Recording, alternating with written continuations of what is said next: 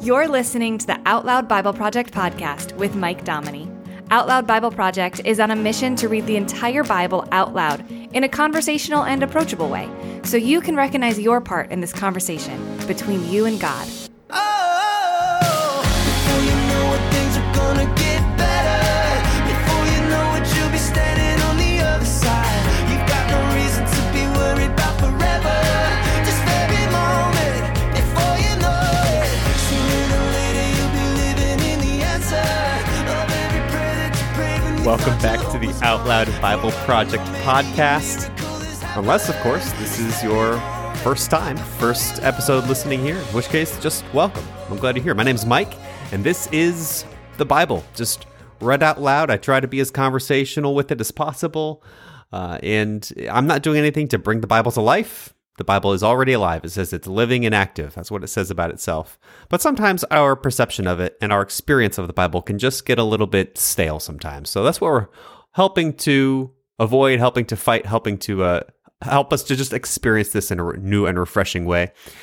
And season 1 of the podcast was all about certain books of the Bible, kind of in a way that I would recommend for people who are just getting used to the Bible, or maybe just starting their relationship with Jesus and going through that. If you haven't gone to listen through season 1 there, it goes through the life of Jesus, a couple great teachings from Paul, and going back to the beginning for a kind of that foundation knowledge of how everything started here on earth and in our lives.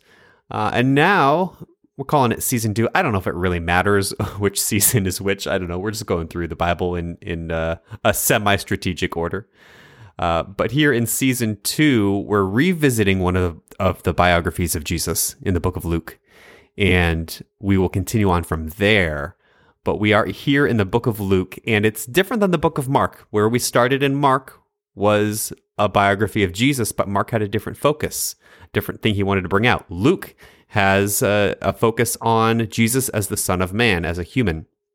And one very human thing we experienced last episode is how often Jesus was interrupted. He was interrupted constantly. And that's something we can relate to, isn't it? Right? But let's not chalk up his ability to have compassion in those situations purely because he's God. Remember, Jesus is showcased as the Son of Man in this book of Luke. And so if he can do it, we can do it. Where we can't do it, we can recognize our need for him. And that's the point. We can't do this alone. As we read today in Luke chapters 9 through 11, let's think about how we are better together and how all we need is need. He called the 12 together and gave them power and authority over all demons and to cure diseases. He sent them out to preach God's kingdom and to heal the sick. He said to them, "Take nothing for your journey, no staves, no wallet, nor bread, nor money. Don't have 2 coats each. Into whatever house you enter, stay there and depart from there. As many as don't receive you, when you depart from that city, shake off even the dust from your feet for a testimony against them." Well, they departed and went throughout the villages, preaching the good news and healing everywhere. Now, Herod the Tetrarch heard of all that was done by him, and he was very perplexed, because it was said by some that John had risen from the dead, and by some that Elijah had appeared, and by others that one of the old prophets had risen again. Herod said, "I beheaded John, but who is this about whom I hear such things?" He sought to see him. The apostles, when they had returned, told him the things they had done. He took them and withdrew apart to a desert region of a city called Bethsaida. But the multitudes, perceiving it, followed him. He welcomed them, spoke to them of God's kingdom, and he cured those who needed healing. The day began to wear away, and the 12 came and said to him, "Just send the multitudes away, that they may go into the surrounding villages and farms and lodge and get food, for we're here in a deserted place." But he said to them, "You give them something to eat."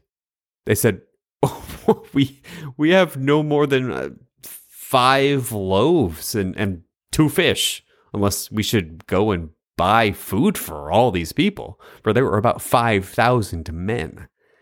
He said to his disciples, "Make them sit down in groups of about 50 each." They did so and made them all sit down.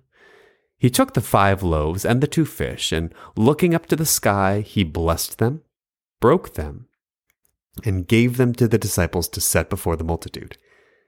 They ate and were all filled. They gathered up 12 baskets of broken pieces that were left over.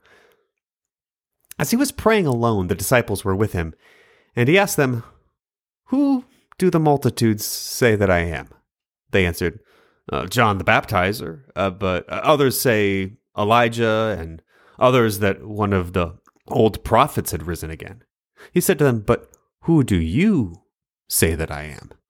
Peter answered, "The Christ of God."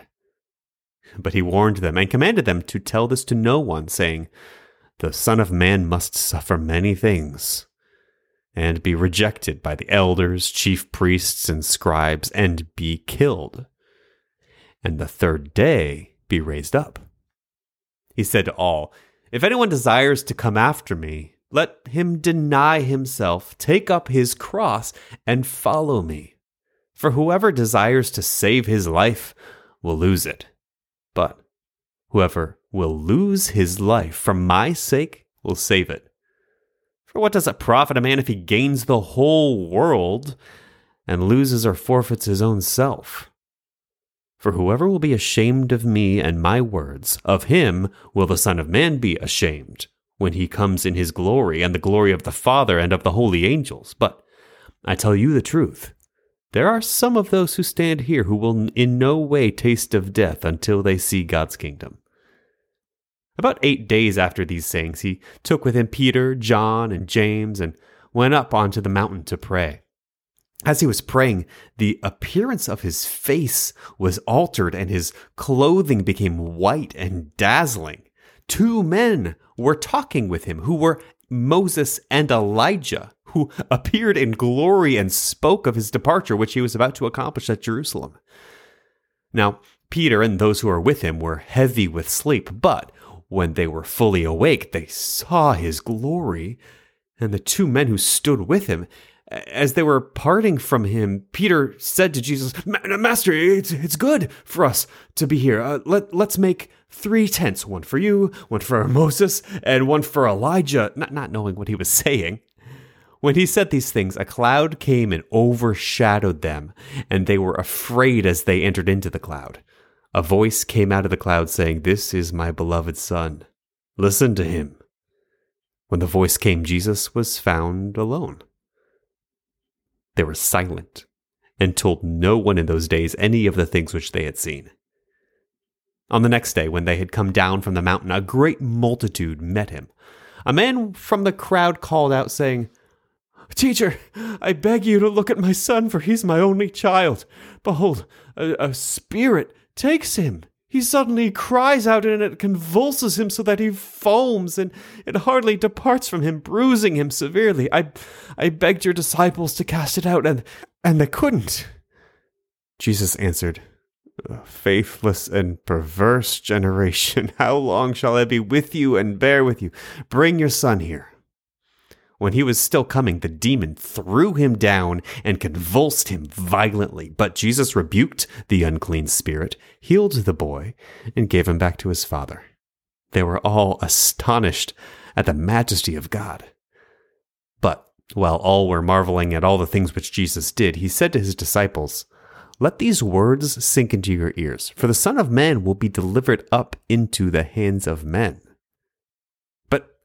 They didn't understand this saying. It was concealed from them that they should not perceive it, and they were afraid to ask him about the saying. An argument arose among them about which of them was the greatest. Jesus, perceiving the reasoning of their hearts, took a child and set him by his side, and said to them, "Whoever receives this little child in my name receives me. Whoever receives me receives him who sent me.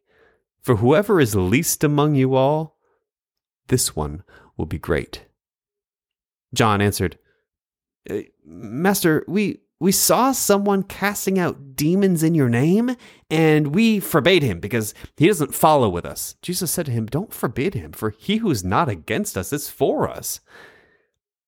It came to pass when the days were near that he should be taken up, he intently set his face to go to Jerusalem and sent messengers before his face. They went and entered into a village of the Samaritans so as to prepare for him. They didn't receive him because he was traveling with his face set toward Jerusalem.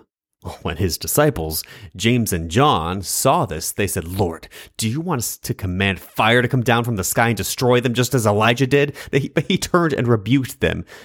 "You don't know what kind of spirit you are, for the Son of Man didn't come to destroy men's lives, but to save them." They went to another village, and as they went on the way, a certain man said to him, "I want to follow you wherever you go, Lord." Jesus said to him, "The foxes have holes and the birds of the sky have nests, but the Son of Man has no place to lay his head." He said to another, "Follow me."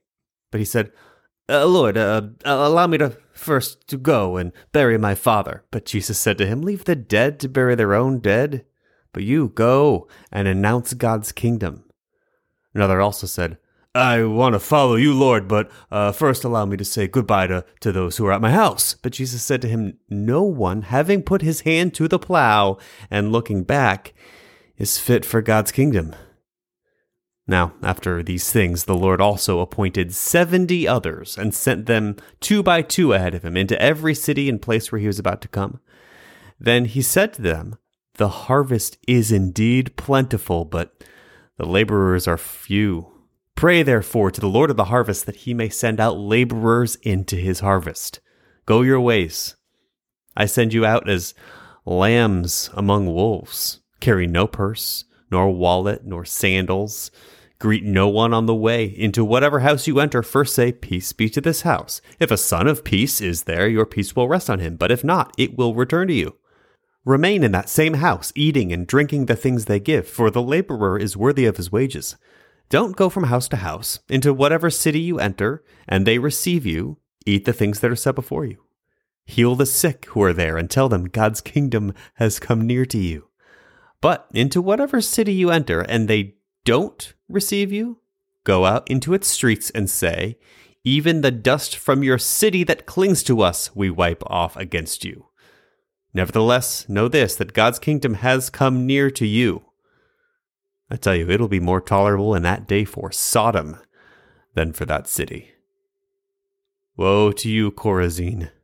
Woe to you, Bethsaida! For if the mighty works that had been done in Tyre and Sidon, which were done in you, they would have repented long ago, sitting in sackcloth and ashes. But it will be more tolerable for Tyre and Sidon in the judgment than for you. You, Capernaum, who are exalted to heaven, will be brought down to Hades. Whoever listens to you listens to me, and whoever rejects you rejects me. Whoever rejects me rejects him who sent me." Well, the 70 returned with joy, saying, "Lord, even the demons are subject to us in your name." He said to them, "I saw Satan having fallen like lightning from heaven. I give you authority to tread on serpents and scorpions and over all the power of the enemy. Nothing will in any way hurt you. Nevertheless, don't rejoice in this, that the spirits are subject to you, but rejoice that your names are written in heaven." In that same hour, Jesus rejoiced in the Holy Spirit and said, "I thank you, Father, Lord of heaven and earth, that you have hidden these things from the wise and the understanding and revealed them to little children. Yes, Father, for so it was well-pleasing in your sight." Turning to the disciples, he said, "All things have been delivered to me by my Father. No one knows who the Son is except the Father, and who the Father is except the Son, and he to whomever the Son desires to reveal him." Turning to the disciples, he said privately, "Blessed are the eyes which see things that you see. For I tell you that many prophets and kings desired to see the things which you see, and didn't see them, and to hear the things which you hear, and didn't hear them." A certain lawyer stood up and tested him, saying, "Teacher, what shall I do to inherit eternal life?" He said to him, Well, what's written in the law? How do you read it? He answered, You shall love the Lord your God with all your heart, and with all your soul, and with all your strength, and with all your mind, and your neighbor as yourself. He said to him, You've answered correctly. Do this, and you will live. But he, desiring to justify himself, asked Jesus, Who is my neighbor? Jesus answered, A certain man was going down from Jerusalem to Jericho, and he fell among robbers who both stripped him and beat him and departed, leaving him half dead. By chance, a certain priest was going down that way. When he saw him, he passed by on the other side. In the same way, a Levite also, when he came to the place and saw him, passed by on the other side. But a certain Samaritan, as he traveled, came to where he was. When he saw him, he was moved with compassion, came to him, and bound up his wounds, pouring on oil and wine. He set him on his own animal, brought him to an inn, and took care of him. On the next day, when he departed, he took out 2 denarii, gave them to the host, and said, Take care of him. Whatever you spend beyond that, I will repay you when I return. Now, which of these 3 do you think seemed to be a neighbor to him who fell among the robbers? He said, He who showed mercy on him. Jesus said to him, Go and do likewise. As they went on their way, he entered into a certain village, and a certain woman named Martha received him into her house. She had a sister called Mary, who also sat at Jesus' feet and heard his word. But Martha was distracted with much serving, and she came up to him and said, Lord, don't you care that my sister left me to serve alone? Ask her to help me. Jesus answered her, Martha, Martha, you're anxious and troubled about many things, but one thing is needed. Mary has chosen the good part, which will not be taken away from her. When he finished praying in a certain place, one of his disciples said to him, Lord, teach us to pray, just as John also taught his disciples. He said to them, when you pray, say, Our Father in heaven, may your name be kept holy. May your kingdom come. May your will be done on earth as it is in heaven. Give us day by day our daily bread.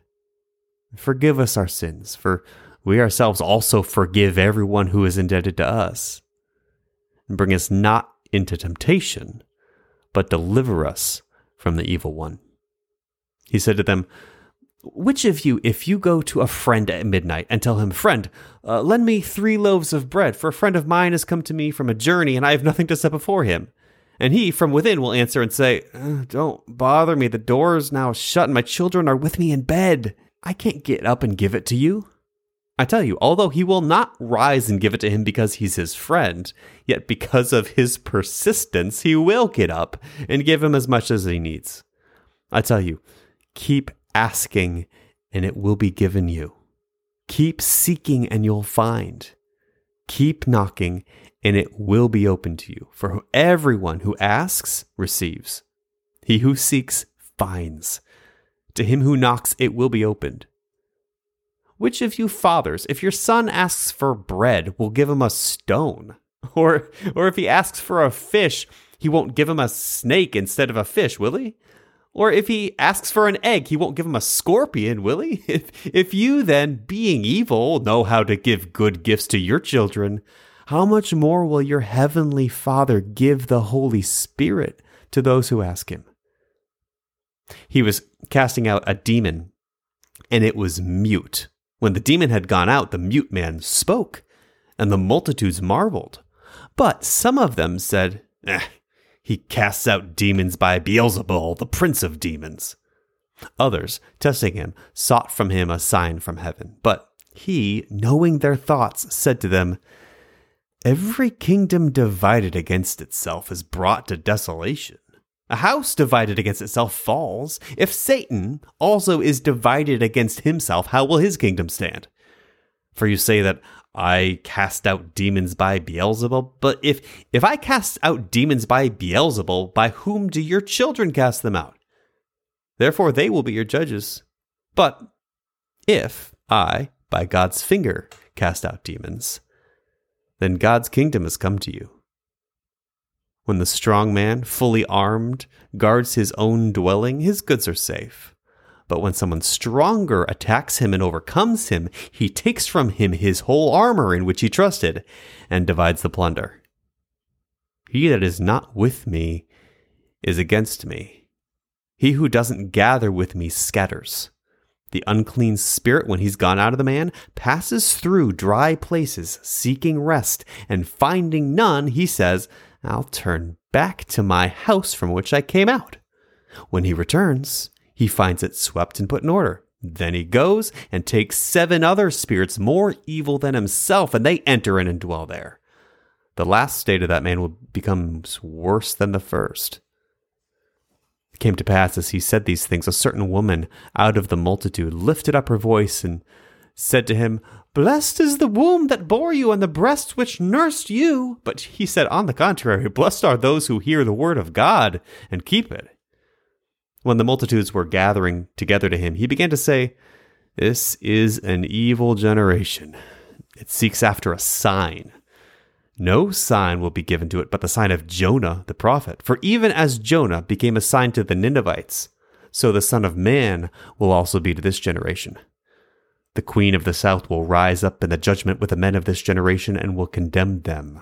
For she came from the ends of the earth to hear the wisdom of Solomon, and behold, one greater than Solomon is here. The men of Nineveh will stand up in the judgment with this generation and will condemn it, for they repented at the preaching of Jonah. And one greater than Jonah is here. No one, when he's lit a lamp, puts it in a cellar or under a basket, but on a stand, that those who come in may see the light. The lamp of the body is the eye. Therefore, when your eye is good, your whole body is also full of light. But when it's evil, your body is also full of darkness. If therefore your whole body is full of light, having no part dark, it will be wholly full of light, as when the lamp with its bright shining gives you light. Now as he spoke, a certain Pharisee asked him to dine with him. He went in and sat at the table. When the Pharisee saw it, he marveled that he had not first washed himself before dinner. The Lord said to him, Well, now you Pharisees cleanse the outside of the cup and of the platter, but your inward part is full of extortion and wickedness. You foolish ones, didn't he who make the outside make the inside also? But give for gifts to the needy those things which are within, and behold, all things will be clean to you. But woe to you, Pharisees, for you tithe mint and rue and every herb, but you bypass justice and God's love.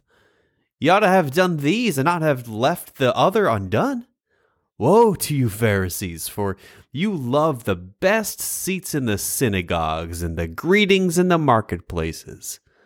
Woe to you, scribes and Pharisees, hypocrites, for you're like hidden graves, and the men who walk over them don't know it. One of the lawyers answered him, Teacher, in saying this, you insult us also. He said, Woe to you lawyers also, for you load men with burdens that are difficult to carry, and you yourselves won't even lift one finger to help carry those burdens. Woe to you, for you build the tombs of the prophets, and your fathers killed them. So you testify and consent to the works of your fathers, for they killed them, and you build their tombs. Therefore also the wisdom of God said, I will send to them prophets and apostles, and some of them they will kill and persecute, that the blood of all the prophets which was shed from the foundation of the world may be required of this generation. From the blood of Abel to the blood of Zechariah, who perished between the altar and the sanctuary. Yes, I tell you, it will be required of this generation. Woe to you lawyers, for you took away the key of knowledge. You didn't enter in yourselves, and those who were entering in, you hindered. As he said these things to them, the scribes and the Pharisees began to be terribly angry, and to draw many things out of him, lying in wait for him and seeking to catch him in something he might say, that they might accuse him. Jesus wasn't running a one-man show. He honestly could have, but he chose to involve 12 close disciples to do the work with him. He empowered 70 other disciples to go out and represent him. And when it was time to feed thousands of people, he asked his disciples to do it. Of course, they couldn't do it themselves, but his asking allowed them to recognize their need. Need is the one thing the Pharisees didn't have. Are you trying to handle your responsibilities on your own? Maybe Jesus put you in your exact position to recognize your need. That's the Thinking Out Loud thought for today. You've been listening to the Out Loud Bible Project podcast with Mike Dominy. When you become a patron of Out Loud Bible Project, you help make the Bible accessible for people who desperately need to know they have a role in this conversation with God. To learn more, visit OutLoudBible.com and click Support This Project. Thanks for listening.